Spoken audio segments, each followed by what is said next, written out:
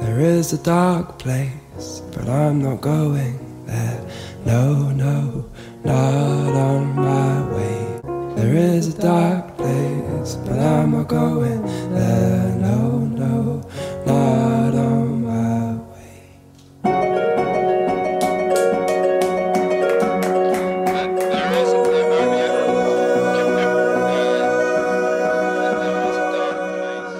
Hi, I'm Jordan. And I'm Lex. And this is Or Learn Parkour, a podcast about ADHD done by two people who have ADHD. We sure do, and we also have sweaters on because it's fall. Well, it's not technically fall. But it feels like fall. It does. It does. It's chilly. My toes are cold. I ordered new slippers today. Ooh, tell me about your slippies. Okay. So I ordered them on Etsy, and I know. They're knitted, and they have hearts on the toes. And I'm very excited about them. You signed up for this. You knew what I was like before you decided to live with me, and yet here we are. Yeah, I mean, that's fair. You also decided to live with me, and look what I've done to our home in preparation for this season. You have made quick and delightful work of the Target dollar section, and I respect you for that. It's not my fault they had $5 witch brooms. It's... so many gourds. We are thoroughly begorded. Yeah. It's great. It's fall, we've got our apple cider and our hot cocoa, and we also have another episode for you today. From our mouths to your ears. And hearts, I hope. Maybe. And stomachs, if that's... Is this a vor thing?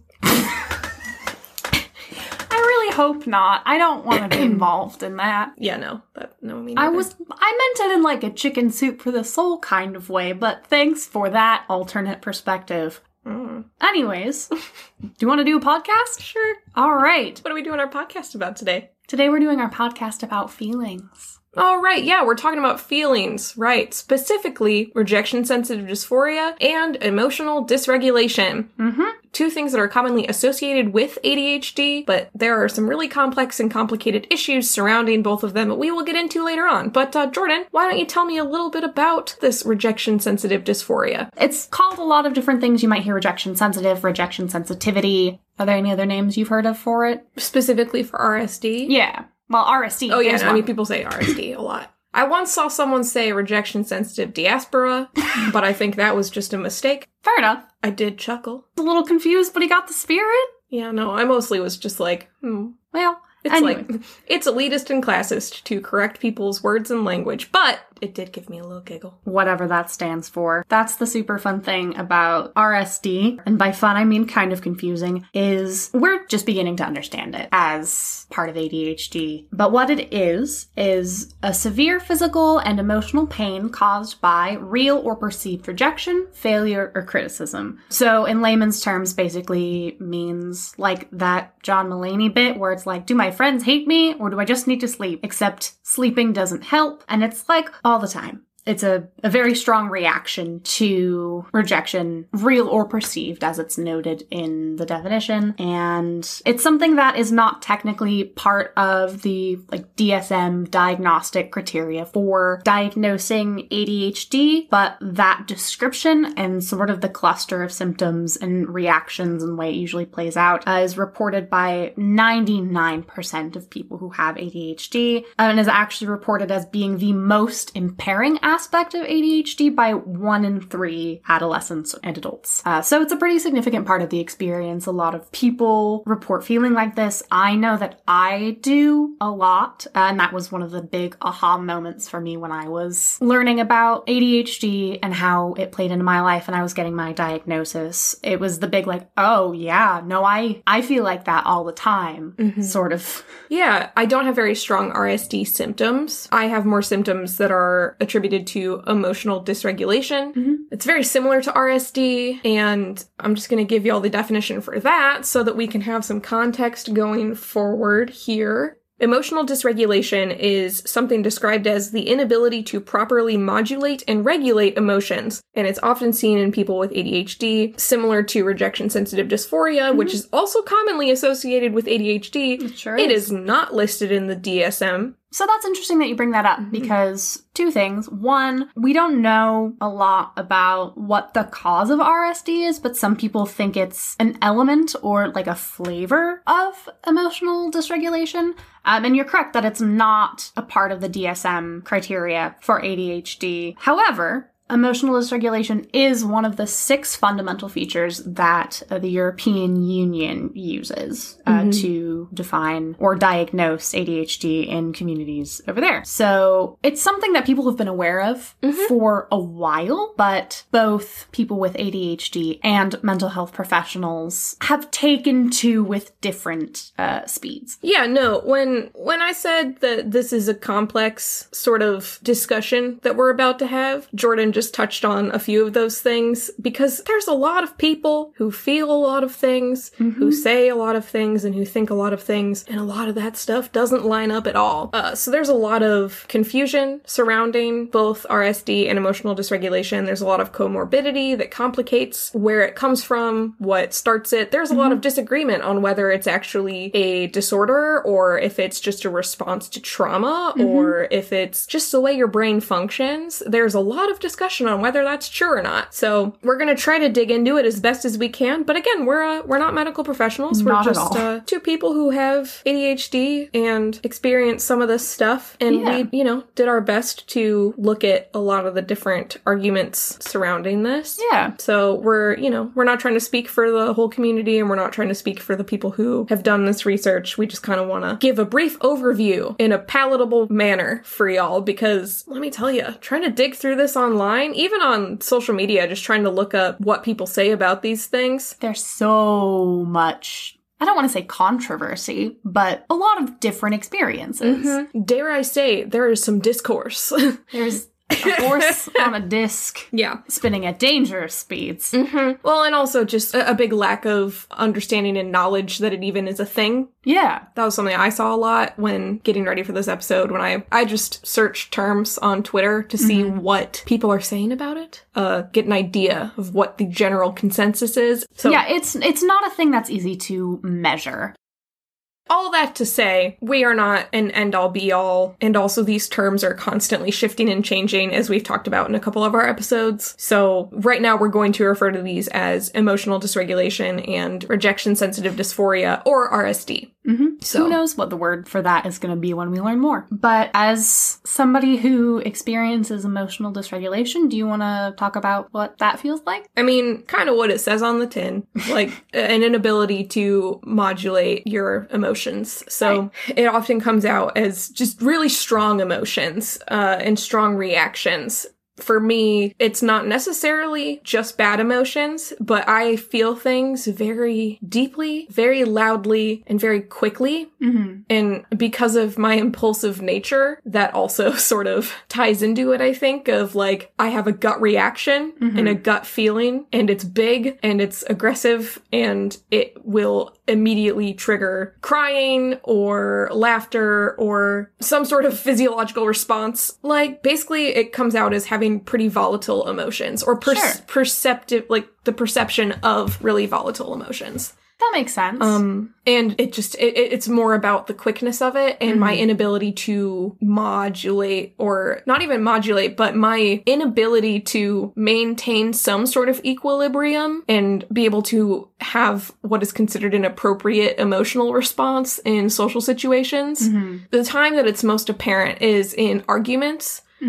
If I'm in an argument or a debate and somebody says something that I really vehemently disagree with, even if I know what I'm talking about and I know that I have the sources to cite and the words in my head to back up what I'm talking about, I will just start crying and get immediately really flustered and not be able to control the feelings of embarrassment, anger, rage, what have you. So I think that and sadness most often come to light, I think, for me. But when I think about me as a child, the utter delight and joy that some things would bring me, and just laughing for very loud and very long times, when I'm not, and like, I was one of those kids that couldn't stop laughing, you know? And so you kind of had to just like wait it out. And that's part of why I'm on Zoloft, right? Like, I have major depressive disorder, generalized anxiety, and ADHD. And looking back, it becomes pretty clear that a lot of my depressive symptoms and how debilitating my depression can be is because whenever those waves of emotion come up, it's nearly impossible to stop. Stop myself from feeling that way and or make those feelings a little bit smaller and more manageable. It's nearly impossible without medication. And so I got put on Zoloft years ago now because it was specifically to help me regulate my emotions. Literally so I would stop crying so much.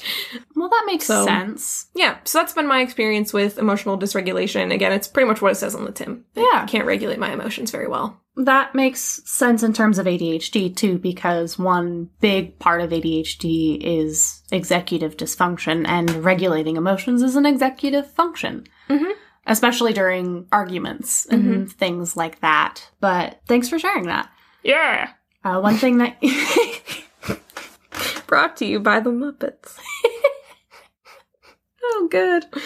I was going to say something and now I don't remember what it was. I threw you off your rhythm. You did. I kind of derailed you a little bit off on that trail, but what's your experience been with rejection-sensitive dysphoria? That's a good question, and I think it's important that we covered emotional dysregulation first because they're absolutely related. A lot of people think that RSD is like the sad part of emotional dysregulation or the element of it that just specifically corresponds to criticism and rejection and failure. But for me, RSD feels very similar to how you describe emotional dysregulation in terms of just being washed over by this wave of emotion. But it's specifically emotions that are triggered by failure or disappointment, other people being disappointed in me or not feeling like I fit in or feeling embarrassed. So like shame. Right. And guilt. Yes. Oh, shame. Oh, my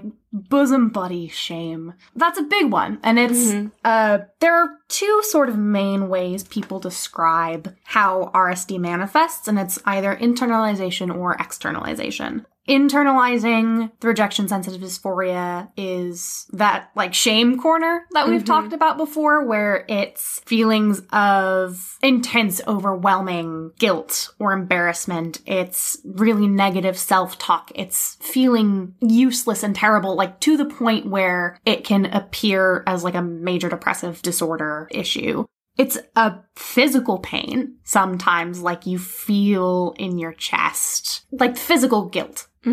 It's that feeling. And the thing that's overwhelming and hard to manage about it is it's a huge emotion that can be triggered by a real experience or perceived. It can feel like social anxiety a lot in terms of you can walk into a room and have an interaction with somebody and misinterpret it and perceive it as rejection even when it's not. It's like, oh, this person said they have other plans and they can't hang out with me today. They must hate me. They must hate being my friend and I'm a huge burden to them and I would be better off not even being here. Just instantaneously, your brain totally throws it into that space instead of having the ability to step back and be like, oh, someone else probably just asked them to hang out first. Yeah. Well, and I think it's interesting that you talk about it as being triggered by perceived rejection or real rejection, because a thing about both of these more emotionally based symptoms, they are often attributed to mood disorders and not necessarily ADHD. I don't know. I think it's really interesting. I, for a while, thought that I may have BPD. And when I talked to my therapist about it, she was like, no, you don't have BPD. Sure. It's interesting that you talk about it in relation to other people. It can also be in relation to the self, too. It can be in terms of, I didn't meet the standard that I set for myself. I failed at this task. I am not... You can fail at a lot of things besides social situations. I have done that. And it's interesting, too, because, like you said, it can be misinterpreted as BPD. It can appear similar to major depression. When you're feeling it due to social situations, look like social anxiety. It can even look like bipolar or other mood disorders like that, because it's such a cycle with such highs and lows. So there is a lot of overlap. Right. You know, so thank you for sharing your personal experience experience with RSD. So why is this connected to ADHD? How is this connected to ADHD? Tell me about that. Let's talk about how these are related to ADHD. Well, we know that Root beer. we know that root beer misses us. Mm-hmm. We know that almost everybody with ADHD reports feeling like this. Not everybody, but a lot of people do. We know that 1 in 3 people report it as the most debilitating aspect of their ADHD. And there are some thoughts that it's a byproduct of the way the ADHD brain works in terms of just the general baseline understanding that an ADHD brain is low on dopamine. It's looking for stimulation, and even negative stimulation is still stimulation. Mm-hmm. So that proclivity to dwell on things that stimulate your brain, even if it's in a negative way, can lead to RSD, some people think. Mm-hmm. But some people think it's also directly related to the way that ADHD people, especially ADHD kids, are treated in a trauma response to that. Mm-hmm. And the same thing can be said about emotional dysregulation, because emotional dysregulation is not just attributed to ADHD, but people with PTSD, people with CPTSD, people with autism, people with borderline personality disorder, people with bipolar disorder, major depressive disorder, literally most mental health disorders and or states of being that cause or that relate to any sort of emotional response you might have. A lot of people report having emotional dysregulation in those instances, which has led a lot of people to say, hey, is this an inherent way that our brain works, or is this a direct response to trauma? And so part of the reason this is so complicated is because people don't agree. We don't. And people are very vocally aggressive about how they don't agree with They're having strong emotions about strong emotions. Mm-hmm. Which makes sense. It does. So I guess my point being here that we don't have the answers. We just know how we feel, and we know how we've been told to work on self-regulation and how medication can help us. I guess that's why we wanted to talk about it, because we've been seeing this conversation happening a lot in the neurodivergent community. Yes. And so we wanted to talk about why it is related to ADHD. But, we both mentioned that these are not in the DSM. Correct. As symptoms of ADHD. Correct. But most people who have ADHD do report one or the other or both. Correct. So, we don't have an answer to this, but also hey, people who work for the health. People who do the health job. Hey, people who do the health job. People who write the big book. Why? Well, a lot of people think the why is because it's hard to measure. We can report feeling like that, but there's no criteria for you feel a certain amount of bad. Like, I feel 10 bad today. This event made me feel 7 bad. This event made me feel 2 bad. Like, it's hard to measure, which is why some people have been hesitant to list it as criteria. Although, in all honesty, most medical professionals who are actually familiar with ADHD don't care about the DSM diagnostics anyways, because they're not actually really effective for anyone who is out of K through 12 school. Yeah, and also worth noting that pretty much everything about the entire neurodivergent experience is described and labeled as it affects neurotypical society and people. And so I do think it's worth noting that things like rejection-sensitive dysphoria or emotional dysregulation implies that there is something incorrect or wrong, because those sort of responses don't fit in well with society as we have set it up. This is true. To that point, a lot of people specifically take umbrage, take offense. So take umbrage issue. Just makes me think of She Who Must Not Be Named. Ruined. Take offense. Ruined. Just absolutely ruined. Yeah, we won't. One of the... I was going to talk about that for my dopamine trampoline, remember? There's the intro to Fall. And now look what... We're not going to do that. We're not going to give that situation more airtime. Trans rights. I was going to say, except to say that she's wrong and history will show. This is true. Who's right and who's not. You. I'm sorry. I'm fine. Everything's fine. No, it's not. We're allowed to be mad about that. Yeah, no. It's taking this community that grew around this book series that was life-changing for a lot of people. And still can be. But also, I don't want to give her money. No. Pirate it. What? Well, you pirate it. Huh? Do not pirate it. That's what you said, right? Right. Wink. Sorry. I'm not, you know what? No, I'm not sorry, because this is an ADHD podcast, and if you've made it to this episode, which is what, episode 6? I can't do math. Is it? I think it is, yeah, because episode 5 was our last one, so I think this one is episode 6. I thought it was episode... It's an episode. You're here. There have been episodes before it. Yeah, so you know that this is the thing that happens. What were we talking about? Feelings and strong emotional responses. We were strong emotional responses?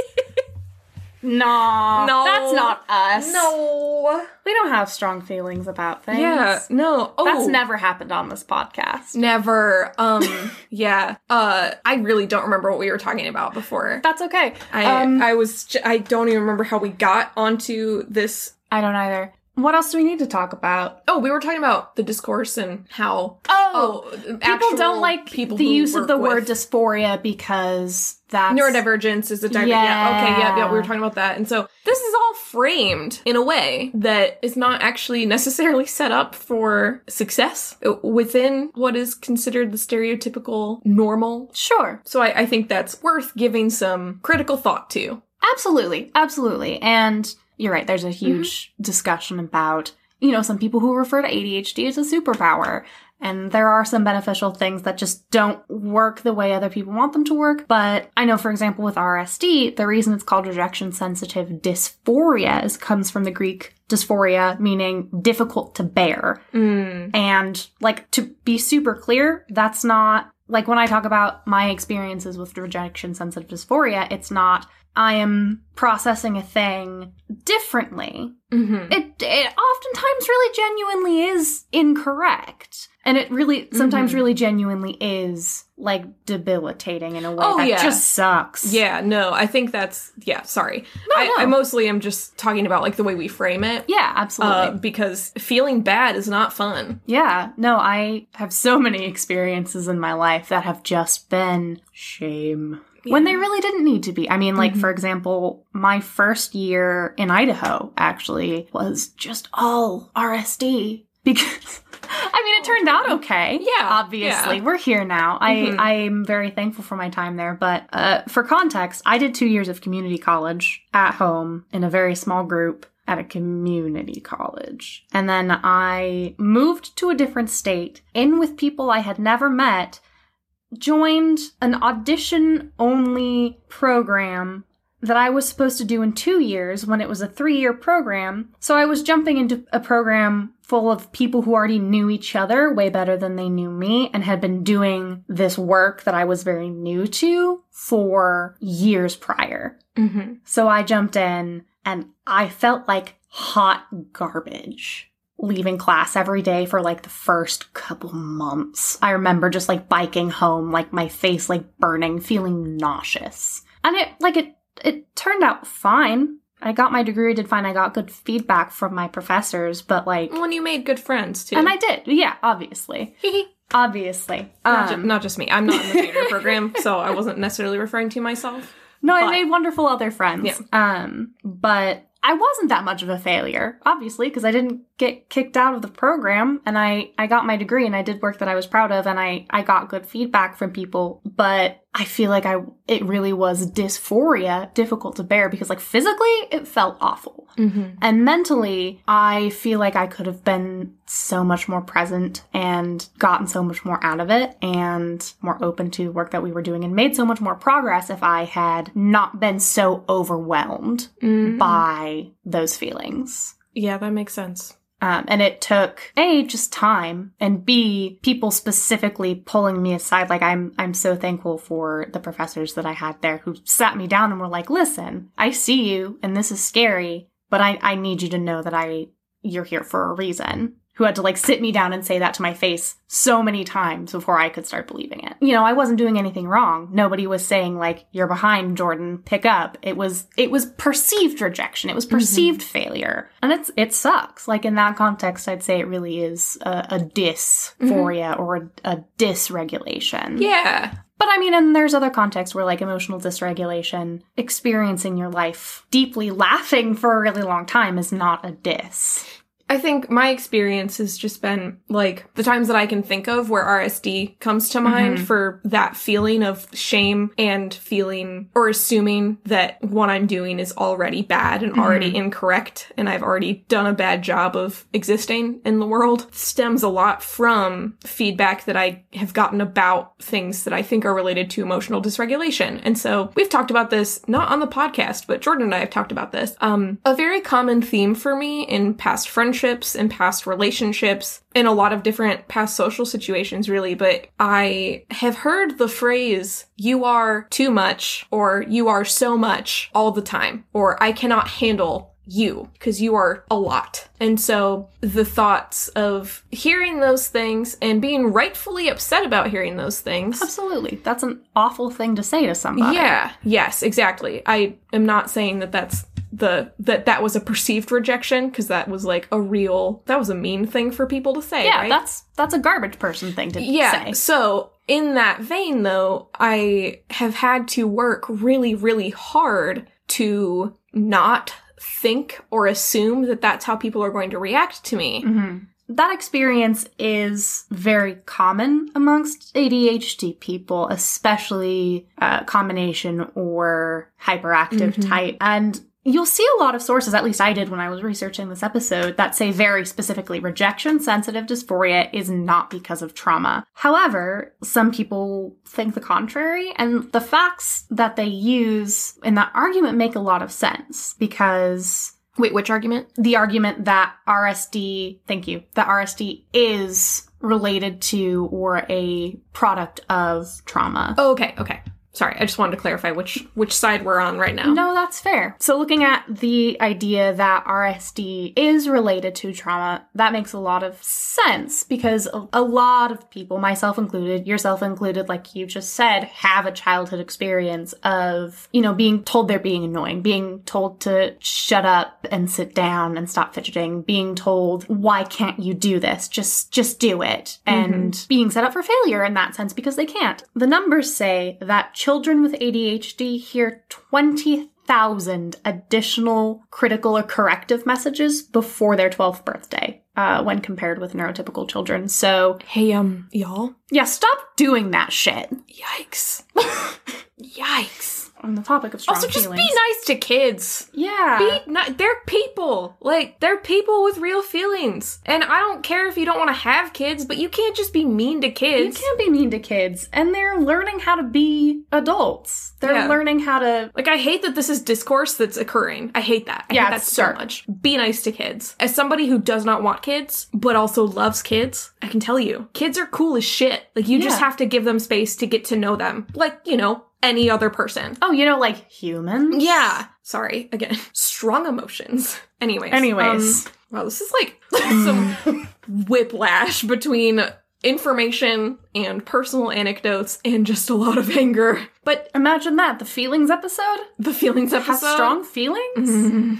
So there are arguments that hold water to RSD being a result of trauma. Whether RSD happens because of trauma or not, that trauma still happens, so be nice to kids. I think that sums it up, don't you? Be nice to everybody if you can, and if you can't be nice, like, Thumper was right. If you don't have anything nice to say, don't say anything at all. The paradox of tolerance, but that's a whole other podcast. Yeah. Like, how to hold the view that you enjoy things, but you also recognize that not everything is good, including us, right? I think there's space to hold for ourselves in that we are imperfect. Yeah. And all of us have negative thoughts at times. This is true. And we also have positive thoughts. This is true. And we also often have hypocritical or contradictory thoughts. And I think we need to make more space for people to acknowledge that. Because, like, the cognitive dissonance, it's not cute. Speaking of positive and negative thoughts, though. Yeah? Do you want to share anything or have any advice about how you handle emotional dysregulation? Yeah, how I self-regulate? Yeah.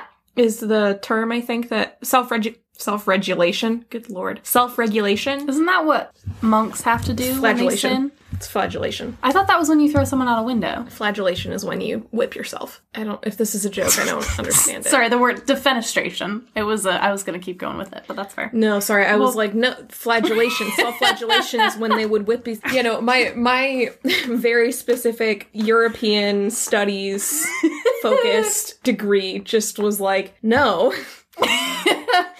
And my 3 years of French was like, fenêtre, defenestration. Yeah, no, and I was just like, it's in the Da Vinci Code, like. But was it a national treasure? I can't speak to anything about National Treasure because the last time I saw National Treasure was several years ago, and I was very high on edibles. That's the only way to watch that movie. I just remember when because does the villain die? I don't remember. Exactly. I don't know if the villain dies or if something bad happens to him physically, but whatever bad thing happens, I just looked at the person I was watching this movie with, and I just go, bummer. That's like... How is that any different from you watching that movie sober, though? I think sober, I would probably just be like, wow, okay. Or like, good for them. I don't know, it would be more, not more succinct. I don't think you can get more succinct than bummer. It was really, I have such a vivid memory. We all have that one friend. Yeah. Oh, so many good stories about that person. So, yeah, that was my experience with National Treasure, so I don't know. Okay. What's your experience with self-regulation? Self-regulation. There we go. Well, medication, I think, would be my first thing. Oh, that reminds me. I was supposed to say that there's medication for RSD. Oh, yeah. Or ADHD medication that specifically helps with RSD or whatever, right? Both. Nice. As a matter of fact, ADHD medication that is extra good for RSD is monoamine oxidase inhibitors, or MOAIs. It's a specific type of antidepressant, and some things that are awesome about it for ADHD treatment is the RSD thing, where it makes people feel a lot better because of that. It's also non-habit forming. There's no, addiction possibility. It's not regulated. There's a lot of really good quality generic brands. It's, regulated. Well, yeah. It's not, controlled. Not controlled. Thank you. It's like, I'm hoping it's regulated. No, you can just, it's like in the soda machines. It's like Orange Crush, Squirt, I think we've talked about this and how... I will not apologize for anything. Yeah, no, I'm pretty sure this is what I have very strong feelings about, is that the mixed soda is a good soda. Anyways, it is not controlled. It is regulated like other prescription meds. And there are good quality, well-researched generic options available, so it's a very available medication. However, it does interact with a lot of other medications, so if you're on other antidepressants, if you are taking over-the-counter cold medications, other things like that, you can't take MAOIs. They do bad things together. It's like the grapefruit and activated charcoal smoothie of antidepressants. Also, alpha agonists, and I cannot pronounce the names of the specific medications, but alpha agonists can specifically target RSD and provide relief to about 1 in 3 people. The other 2 people apparently just get mildly sedated, which doesn't sound too bad. I like that Hozier song, but there are medication options. Our brains went totally different. Where did you go? Like Nirvana. Yeah. Wait, that's Nirvana, right? Is it? I feel like I'm from Washington. I should know that. I mean, I also think of, motion sickness, but that's, I want to be... Oh, yeah, no. Nirvana has, verse, chorus, verse. Their song, verse, chorus, verse. Oh. Has a line about being sedated. Oh, okay. Gotcha. I had to look it up. Okay, but, so emotional dysregulation. Yes. Or did you want to talk about alpha agonists more? Oh, no. They just work sometimes. Nice. Go ahead. Medication. Antidepressants, specifically SSRIs, are good for regulating emotional response in the brain. I'm not a neuroscientist, I'm not a psychiatrist or a psychologist, so I don't know the science or really understand it, but I do know that when I take the Zoloft, I don't cry as much. Seconded. I recognize that medication is not an answer for a lot of people, because medication is not easily accessible in this country. The system is broken. I also was able to do cognitive behavioral therapy, specifically for mood regulation. And essentially, medication is the main thing that helps actually keep my emotions manageable. Mm-hmm. But if I still am having feelings that are strong or a lot, quote unquote, I have taken to some things that are healthy coping mechanisms and some things that are not as healthy. I have engaged in substance abuse because of this. I have engaged in self-harm. I, on the other hand, though, have journaled or taken time to make art, or as my therapist helped me work through, I would literally grab a cup of ice out of, like, I would have a bowl of ice in the freezer ready to just stick my hands in. And I know people hear that a lot and they rag on it a lot because they're like, oh yeah, you're just gonna stick your hand in some ice. But it is a thing that works for a lot of people because it shocks your system and completely distracts your brain from whatever you're fixating on. So yeah, the other thing that I have found really useful is having worry stones or charms. What is a worry stone? So a worry stone or a charm or something like that is just something that you physically can hold or have on your person that you can reach out for, that is generally small enough that it can fit in a pocket, and you play with it, and the sensory touch factor is calming. And my therapist taught me to hold my, we called it my charm, but my charm, and whenever I have that in my hand, I'm like only allowed to self-soothe.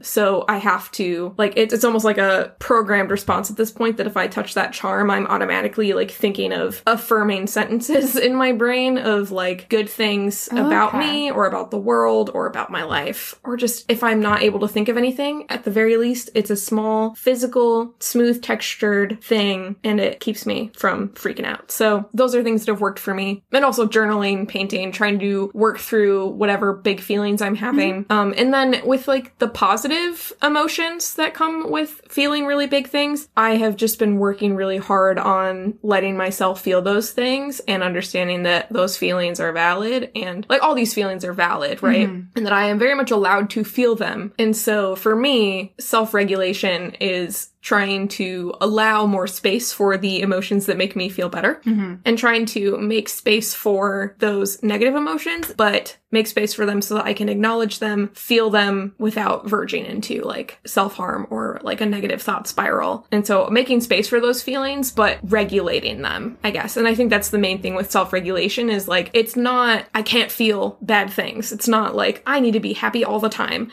It's understanding and allowing for those emotions, trying to sit with them, figure out where they're coming from, and then basically soothe yourself out of those feelings or away from those feelings, I should say. You could probably also say that comedy is a coping mechanism that I've used for all of these things. How so? Well, so like, I think we talked about it in the second episode, but I figured out very early on in life that everyone thought I was really weird and annoying a lot of the time, but if I could at least make them laugh, then I could be funny and annoying, or like weird and annoying in like a palatable way. That makes sense. That makes sense. That's kind of one of two directions people go with responding to RSD, is either becoming a people pleaser to mitigate any rejection, or just not trying at all and not putting yourself in situations where you could come up against that. So that's not uncommon to use that too. Yeah. Do you have any helpful tips, tricks, sweet flips about RSD?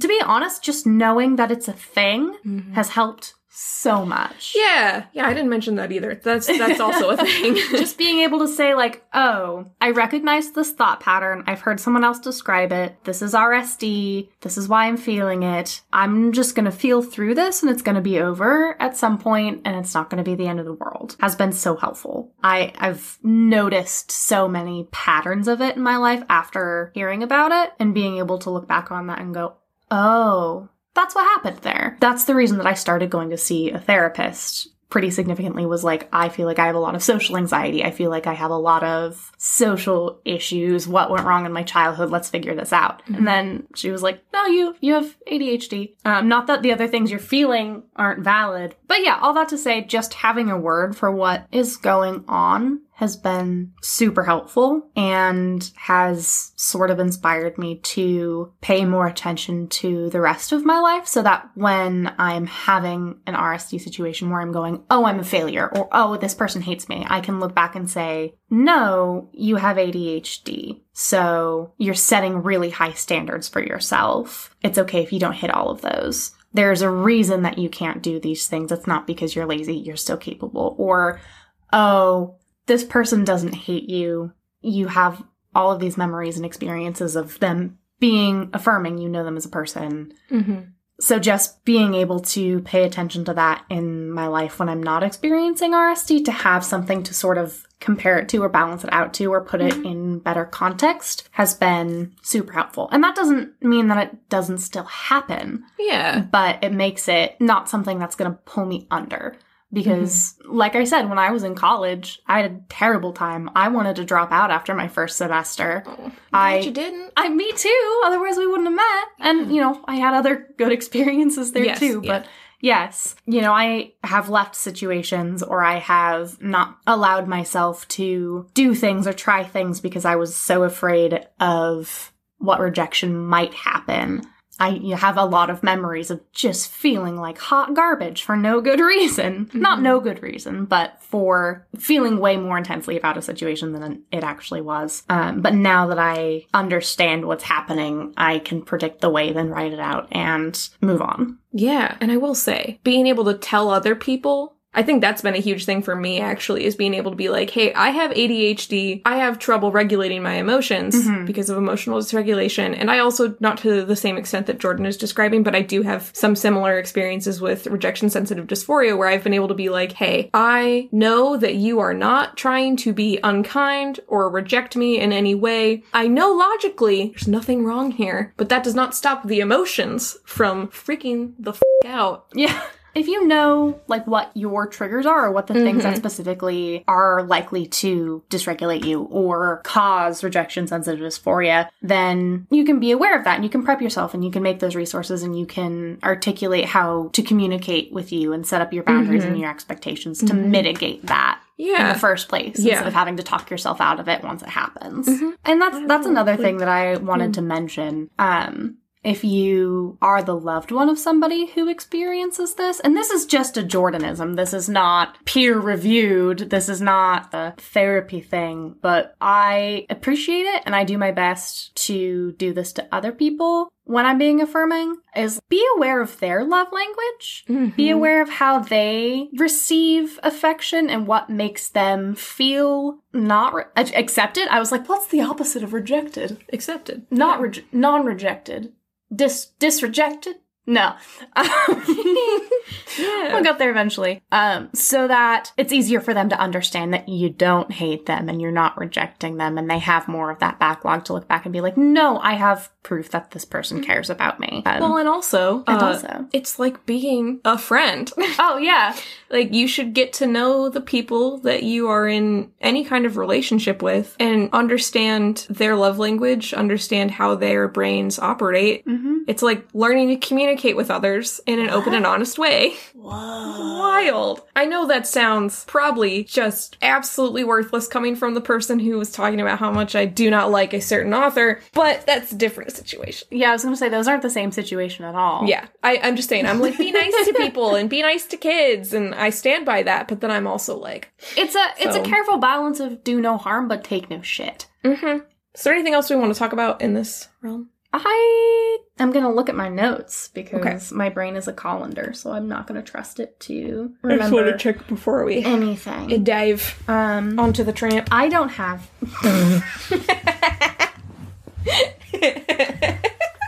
Oh my god. Oh no. I don't have anything else. Do you have anything else? No. Then let's get to the core of this episode. You're gonna get why that's funny in like 10 minutes. It's not right now, but when it is, oh boy. I love how you say you're gonna get why that's funny when I didn't laugh. I know you did. You think it's quietly funny. In your heart, behind your eyes. Deep down. Maybe. Yeah. So deep down that I didn't even feel it. But it was there. Okay. That little flicker. Okay. Sure, Jam. Let's hop on over to the dopamine trampoline. Yeah, take us away. What is giving your brain the joy this week? Corvids. And what are corvids? Corvids is most commonly used to refer to the big black birds like crows, ravens, magpies, jackdaws, They're all kind of in the same family and genus, but there's like 45 different kinds of them. Wow. Based on region and differences like beak shape and tail shape and size. But they all generally are sort of just in that realm of the big spooky birds that are, in our culture anyways, associated with the spooky season that is upon us. Sure is. And I have long loved these squawky birds. And if you know me in real life, you probably have heard at some point that I really, really, really, really eventually, like one of my main life goals is that when I'm older and have a house of my own, if I could ever afford a house of my own, is to have a flock of crows or ravens that hang out around and or near my house. That'd be rad as hell. Right? Because here's the thing. Corvids, and specifically crows, are the smartest bird. Oh, yeah. And they are considered the smartest animal aside from humans and chimps. Really? Because of behavior that we've seen, that scientists and researchers have seen. And then also because they have an encephalization quotient equal to that of most non-human primates except chimps. A what now? So, I'm glad you asked. An encephalization quotient is the relative brain size to body size sort of measure that is often used to compare intelligence between species. Okay. And corvids have They got big ol' brains. For their little bird bodies, yeah. I mean, they're pretty big birds, too. Yeah. So, I think the most common corvid sort of fact that people know, right, is that a group of crows is called a murder or a flock, but people usually think it's a murder of crows. And a group of ravens is, maybe this might be a little bit less known, but I don't think so, because I think if you know that it's called a murder of crows, you're also going to know that a group of ravens is called an unkindness or a conspiracy. Ooh. When we talk about crows and ravens, we think about scarecrows, we think about Halloween, we think about Hitchcock because of the birds. And even if you've never seen that movie, I feel like it's a cultural phenomena that sort of just got passed down from like our parents and stuff who did see the movie. I remember seeing the birds when I was a small child. I watched it in language arts because we read the like novella that it's based on, but is actually very different. Yeah, or Edgar Allan Poe. Yeah, like the Raven. A lot of mythology, a lot of cultural, like the Raven Queen in D&D. Which in the current campaign that I'm a part of, I am playing a warlock whose patron is the Raven Queen. Nice. And so it's been a very fun time living out all of my goth dreams. Especially because it's like the Curse of Strahd campaign. So there's a lot of like Victorian almost sort of vibes. Spicy. The goth vibe is just very strong. And yeah, no, because I am playing a warlock whose patron is the Raven Queen, I have the Raven Sentinel that sits on my shoulder. Also dope as hell. Yeah, and it's all very fun, very interesting. Our DM is very cool. If you're listening to this, Sean, we love you.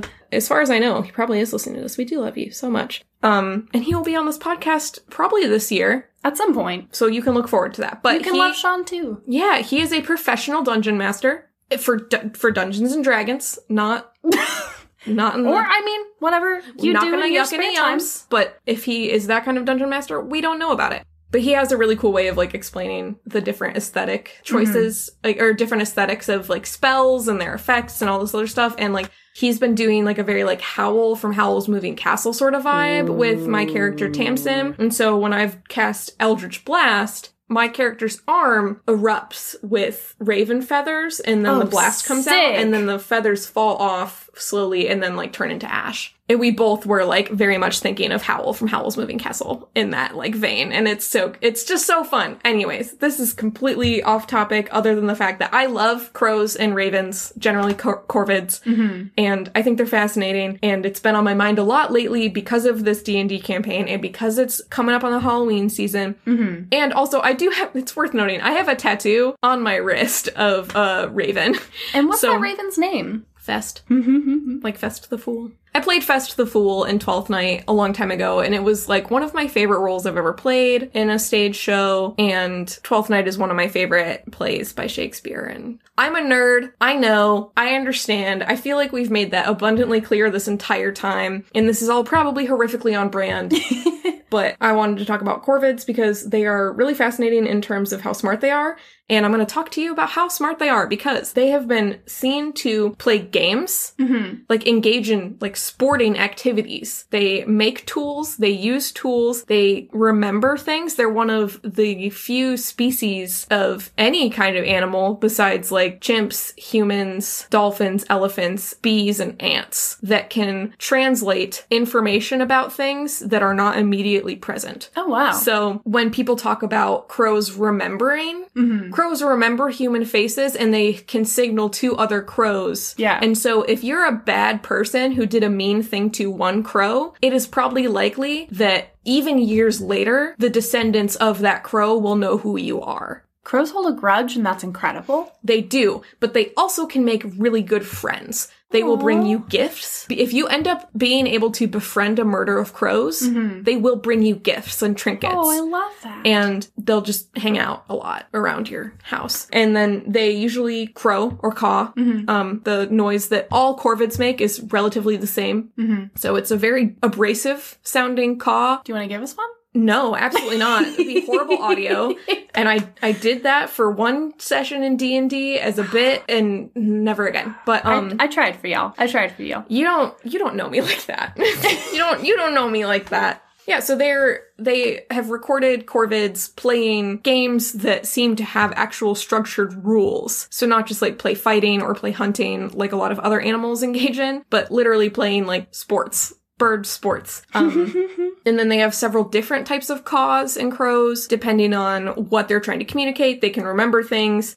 It's just really interesting. There's a lot of people who don't like these birds because they do often in rural areas eat crops. And so that's where you get scarecrows, because scare tactics are apparently like one of the few things that can actually work against crows and ravens is to scare them, because other forms of wildlife regulation don't work as well and or are not allowed. In a lot of areas. There are some places where you can hunt ravens and crows, but it's often for sport because they don't taste good, apparently. I know, Jordan's face is really sad. It's upsetting to me too. I think that there can be an argument made, especially when you look at indigenous ways of life, that there is a very, very much a space for killing and eating animals. Yeah. But yeah, so apparently you can hunt crows and ravens and other corvids. I'm really just listing off fun facts that I know about They're very crows and fun, though. Right? Well, aside from, no, that one was not fun, but like, the disappointment one was. Right? So the reason that scare tactics are the most common or relied upon method is because if you're trying to like trap them, traps don't work really well because they're pretty smart. Oh. So they'll be able to figure stuff out really easily. They're just like too smart to get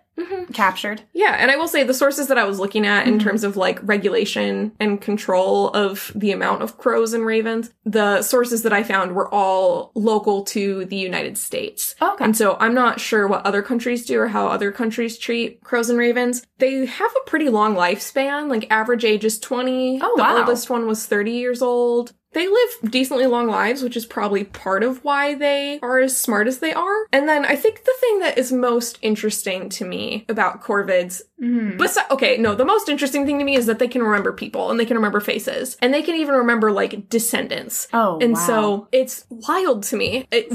So don't anger a crow. Yeah, I mean, part of the reason I'm like, a life goal of mine is to befriend a murder of crows is so that I'm like, for generations, this murder of crows will be friends with whoever lives in this house now. And so, we'll see.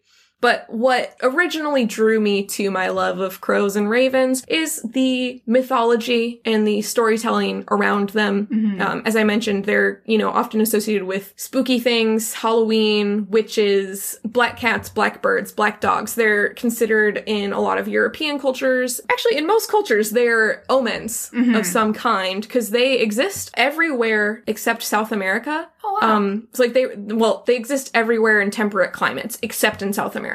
So like not everywhere. Like there's not crows in Antarctica that I know of, but anywhere that there's a temperate climate on this planet, you will find corvids except South America. Which is so interesting to me.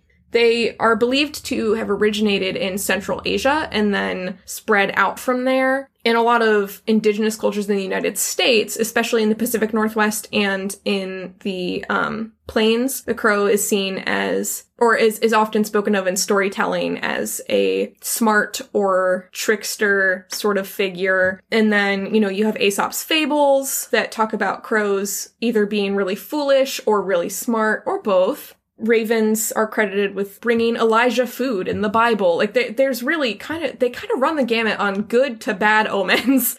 And so I think it's really interesting. And I know I first kind of heard more about crows in terms of Irish, Celtic, Cornish, etc. type of mythology, because they're a bird often related to the either goddess Morrigan in Ireland, or that translates into the same figure as Morgana in Arthurian mythos and tales, who is believed to be derived from the goddess Morrigan or similar goddesses with names that begin with M around the British Islands. And so they're a bird that's very commonly associated with her, and I've always really had like a soft spot for Morgana. Yeah, who is Morgana? Okay, so in the Arthurian mythos, Morgana or Morgan Le Fay, her name is really different a lot of the time, but she's a witch or a sorceress, depending. Again, it varies so much, like everything in the Arthurian canon, because there is no Arthurian canon. It's like all over the place. But she's essentially either sometimes she's the sister of King Arthur. Sometimes she is just a random sorcerer who's the rival of Merlin. Sometimes she's considered like the ex of Merlin, or even the lover of Merlin, the lover of Arthur, the sister of Arthur. Like there's a lot of options. Okay. So it kind of just depends, but she is most commonly known, I think, in American culture as Morgana, and in like The Sword and the Stone, it's like the Purple Witch that Merlin is a rival with. So the most common is that she's the rival of Merlin the Wizard. Okay. But I've always had a soft spot for her, especially because the mythology like around women is often so warped through centuries, especially how Morgan Le Fay was warped from being a goddess to the sister of King Arthur who turned bad, and then there's like the idea of her being like an adulteress or a seducer. You know, there's this whole treatment that women get in history. And not to say that she is a real person or anything, because I don't know and historians don't know, but I have always had a soft spot for women in myth or history who are not doing what they're quote unquote supposed to be doing. And the Crow and Raven are very much associated with her. I mean, another big one, I guess, for our younger audience, the Raven Cycle is a book series. It's a young adult book series, and they talk about the Raven King and how it's a Welsh king, Glendower, who was brought over to the Americas after he died, but he was like held in sort of this limbo thing. And if you awake Glendower, then you can get a wish granted. And there's like a lot of mythology that changes and that's influenced even now today by adaptations. It's like the myth of Robin Hood. Like, that's still being impacted by different versions of the Robin Hood story that we see in the past, like, decade. If you couldn't tell, I've taken quite a few history classes based specifically on, like, medieval history and literature. I'm over here, like, I'm not actually familiar with any of these stories at all, but loving hearing them from you. Yeah. Oh, also, Morgan, who is believed to be sort of the goddess that inspired Morgan Le Fay, is the goddess of war and death. So that's why in a lot of Western European mythos and culture, ravens and crows are associated with death. Well, and that's like in Macbeth, in the Scottish play, the crow calls like when they kill the king. The wild variation in mythos around these birds, because like, oh, I forgot to mention, so the crow is sometimes seen as like a trickster, or in some Pacific Northwestern indigenous cultures is also seen as like the creator of the entire world. Oh, wow. And so there's just a lot of different views, right? And then in Aboriginal Australian culture, the crow is a cultural hero, like it's an ancestral being, and also a trickster sort of figure. I will say a lot of these have to do with how smart corvids are, which I think is fun.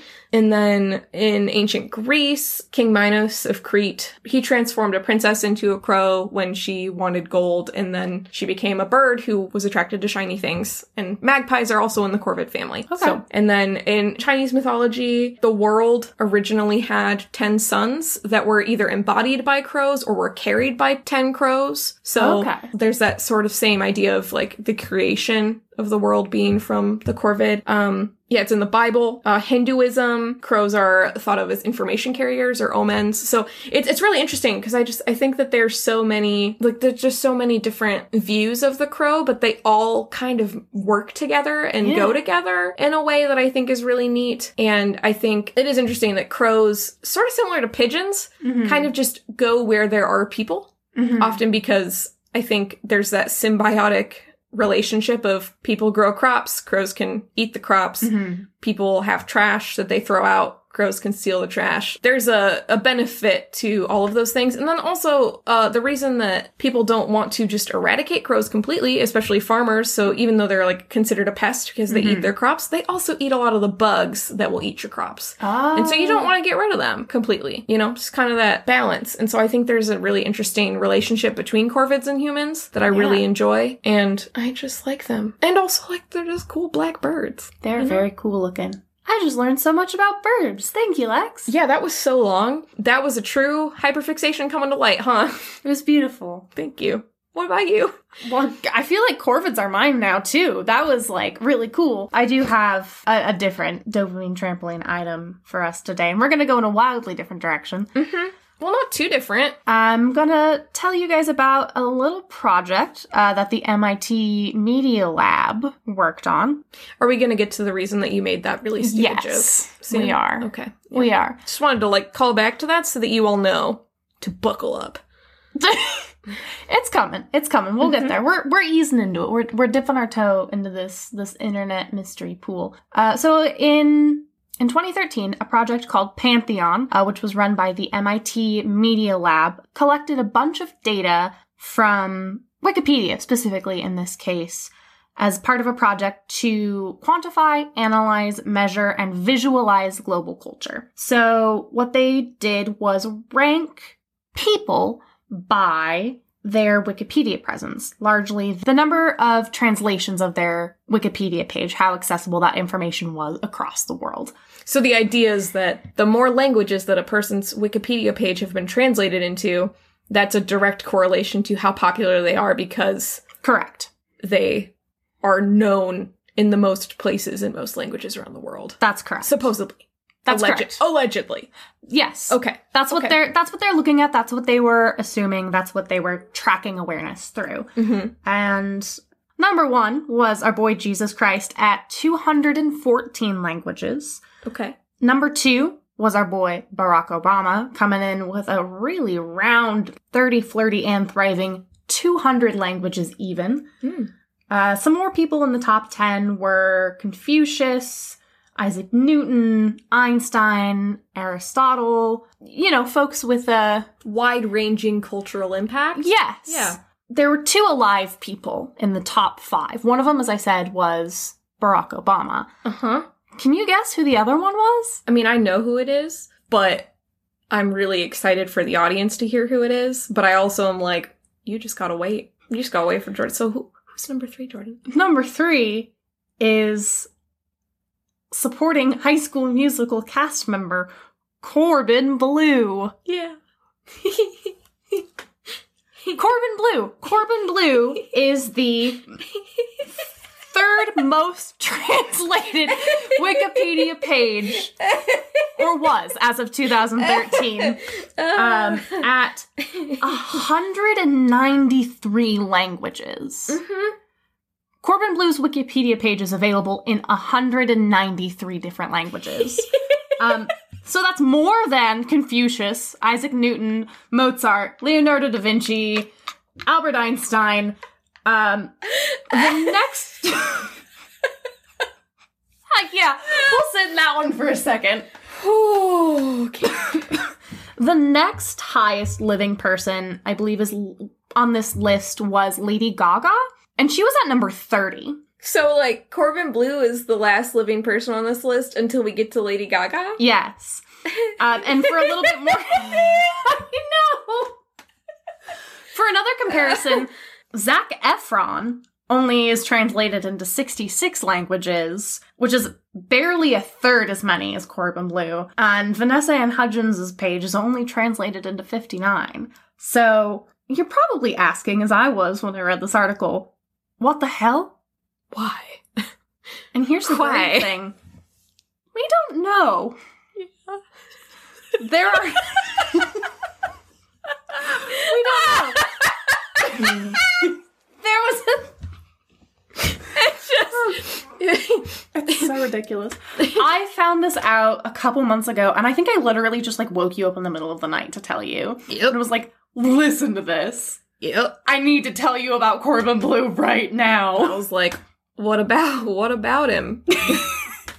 And we went down this rabbit hole.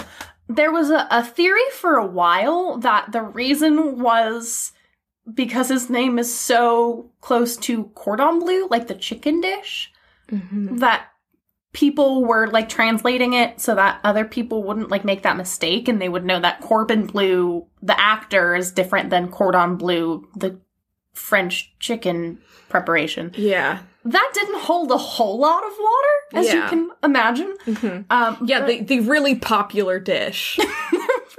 I mean, it's not unpopular. I've had chicken cordon bleu, but I'm also me. Yeah. Have you ever had chicken cordon bleu? No. It's like breaded chicken. There's, like, ham in it, I think. There's ham involved somewhere. Get your ham in the game. And people did. Or, according to some very, very thorough research on a Reddit thread, one person did. We have no proof of this. The people who are interested in figuring out this sort of thing took a look at who was creating these Wikipedia pages. The people working on this, are they, would you say, all in this together? They sure are. I hate you so much. Why didn't you see that coming, though? I'm deep in this. I am deep in this Reddit thread. Okay. So they looked over who was creating these pages and who was translating it.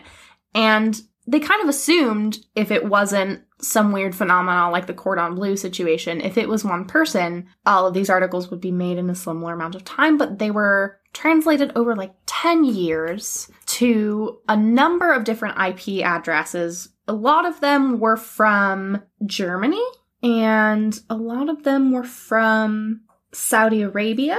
And it took a lot more digging until they found the one person who was probably likely who was just using multiple accounts and IP addresses.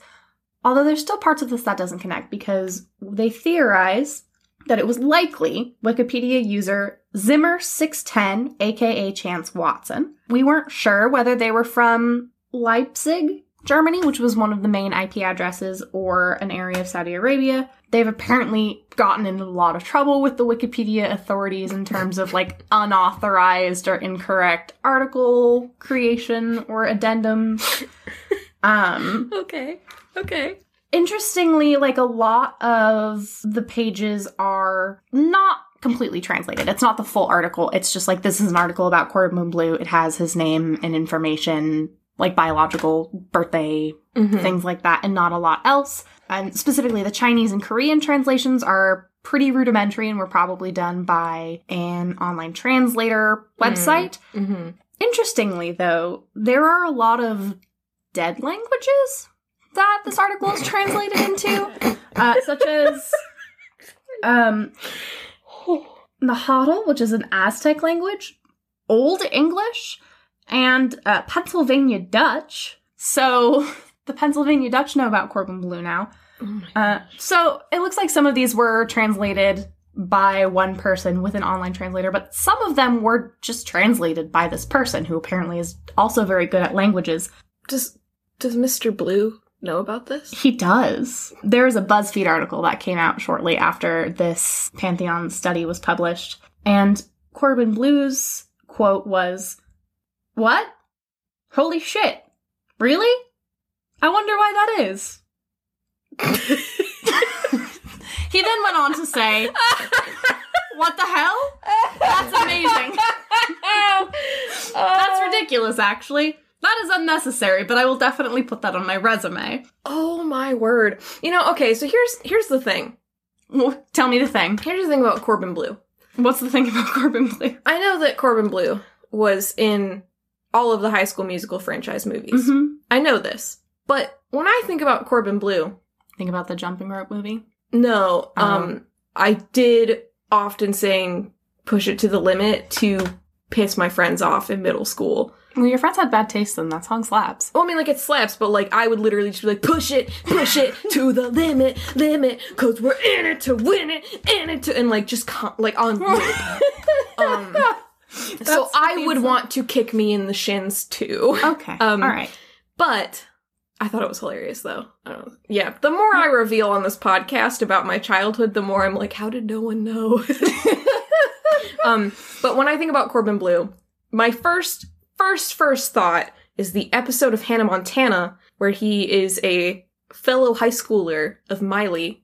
You know, Hannah Montana. When Yes, she's, yes. Normal person. Not Hannah, not Montana. Mm-hmm. And she gets distracted staring at him because he's, like, supposedly, you know, and he's an attractive person. But, like, everyone's like, oh my gosh, she's so hot. And she gets distracted while pumping ketchup for, like, her fries or something at lunch. And then she pumps ketchup on her hands on accident. Like, she just pumps it and it's, like, on her hand. And then he's like, you have ketchup on your hands. And then she's like, oh, it's, lotion. It's like lotion. It's really moisturizing. So she, like, lathers his hands in ketchup. And then after he's like, wow, they're really soft. And, like, that's not verbatim. That's not the correct quote. But if you know about that scene, you know exactly what I'm talking about. Does it work, though? Has anyone ever tried I don't know. ketchup lotion? I don't know. Now I want to know. I don't know. I don't think so, because it's like water, sugar, tomatoes. Like, one of those things is acidic. But maybe that's like micro-exfoliating. I don't know. There's like tomato and some face soap and stuff, isn't there? Yeah, but I think like just tomato paste that's dunked in sugar, especially out of like the kind that has so many preservatives in it that you can pump it out of a bit. Like, no, I don't think that would be moisturizing. Well, maybe the sugar's like a scrub and then like the water hydrates and I don't know. Maybe we can ask Corbin. I don't know. But that's that's my first thought. And then, I'll be like, all right, Chad. Oh, see, my first thought is this Wikipedia debacle, and my second thought is Chad. Now my third thought is going to be ketchup hands, but it's my first thought is ketchup hands. It's my favorite movie from Johnny Depp's repertoire. Oh, lordy. So we know that in 2013, Corbin Bleu had the third most Wikipedia translations out of anyone, and the second most out of any living person. We are pretty sure that all of these pages were done by one person from Saudi Arabia over the course of about 10 years. What we don't know, and may never know, is why. Mm-hmm. So this is all very fascinating. But, Jordan. Lex. Why is this your dopamine trip? It's just fascinating to me. I can't, it's the why. It's the why that gets me. Mm-hmm. Because... Where are the white women with a true crime investigative podcast about this? That's what I want to know. That'll be our spinoff after this. Okay. But, that's the thing, is this project took 10 years. This person clearly has the skills to do some internet hacking type stuff to get IP addresses all over the world. Clearly knows multiple languages, is very fluent in Arabic because the Arabic Corbin Bleu article is the most extensive out of all of them. Has a lot of time to invest in this because they were uploaded over the course of 10 years, like I think I said. But we don't know why. We've never heard from this person. We just found their username through looking at I mean the wonderful people on Reddit Unsolved Mysteries, by going through all of the Wikipedia edit data. Mm-hmm. But we don't know why. We've never heard from this person. It doesn't make sense. Even if you're madly in love and obsessed with Corbin Bleu, why is this the thing you would do for him? Legacy. Legacy. What is a legacy? It's planting Corbins in a Wikipedia you were never meant to see. And I think that's where we should end it for today. Yeah, thank you all so much for joining this roller coaster of an episode. The feelings episode did end up being about feelings. Mm-hmm. So if you made it to the end of this and are listening to it now, sorry. I'm not. No, but for real, thank you so much for listening. Hopefully this has been helpful to understanding if you feel this way or if you have a loved one who feels this way. If you follow us on the internet and have more thoughts about this, please reach out, shoot us a tweet, shoot us an email. If you have more questions, if you wildly disagree, if you have very strong feelings about this, let us know. Like we said, this is an ongoing conversation. We're still learning a lot. Yeah. And we'd love to keep it going. Yeah, I've gotten some really nice messages from some of y'all, and I just want to say thanks. Thanks for listening to us. Thanks for letting us chat to you about a plethora of things. This has been Or Learn Parkour from Wholehearted Production Co. You can find us on Spotify, Apple Podcasts, most other places. Cool people listen to podcasts. Special thanks to Carisha Perito for our cover art design. You can find her at Petal Hop, that's Petalhop, on Instagram and Etsy and Twitter. And thank you to Tom Rosenthal for our theme song, There Is a Dark Place, off of his album, Keep a Private Room Behind the Shop. Which continues to slap. Yeah. Which continues to smack ass. You can follow us on the social medias. We are at Or Learn Parkour on Twitter. We are at WeAreWPC on Instagram. And also, you can check out our website, which is wearewpc.com. Yeah, and you will find links to those in our episode description, as well as links to our sources, transcripts, music, etc. All the things you can usually find there. If you enjoy this podcast, and we hope you do if you've listened all the way to the end of this episode, and you want to hear our next episodes, please subscribe to this feed, please follow us, and click that download button. We really appreciate it. You can also show support to us by sharing the show with your friends and maybe family if you're in. If your family's real cool. If your family's real chill about a lot of stuff, you can share us with them. Yeah, leave us a review on iTunes, support us on Ko-Fi. The link to that is in our Twitter bio. Yeah, I think that's all we got for you. I guess the other thing we wanted to say is just... times are tough right now. Yeah. In a lot of ways. In a lot of places for a lot of people. Mm-hmm. And I don't think anyone is saying that things weren't bad before, right? And it's not like this is a new thing. It's just that there's a lot of it that is new. Yeah. And there's a lot of it that has been predicted and people have known that it would happen. And it's a rough time, and we are barely scratching the surface of the mental health impacts of things going on, let alone the everything else. Yeah. And how that's impacting us. So just, take care of yourself, take care of your friends and your family, take care of people. Yeah. That being said, I don't really want to end this episode on total bummer? On a total bummer. So we don't end on a complete and total bummer. I do have an outro question for you. Ooh. We know a group of crows is called a murder, and a group of ravens is an unkindness. What would you call a group of yous? A group of Lexes?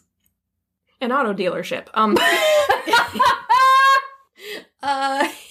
You won. You won the question. Yeah. Let's end the episode now. Okay. I'm Jordan. And I'm Lex. And this has been Or Learn Parkour. We'll see you in 2 weeks. Bye, everybody.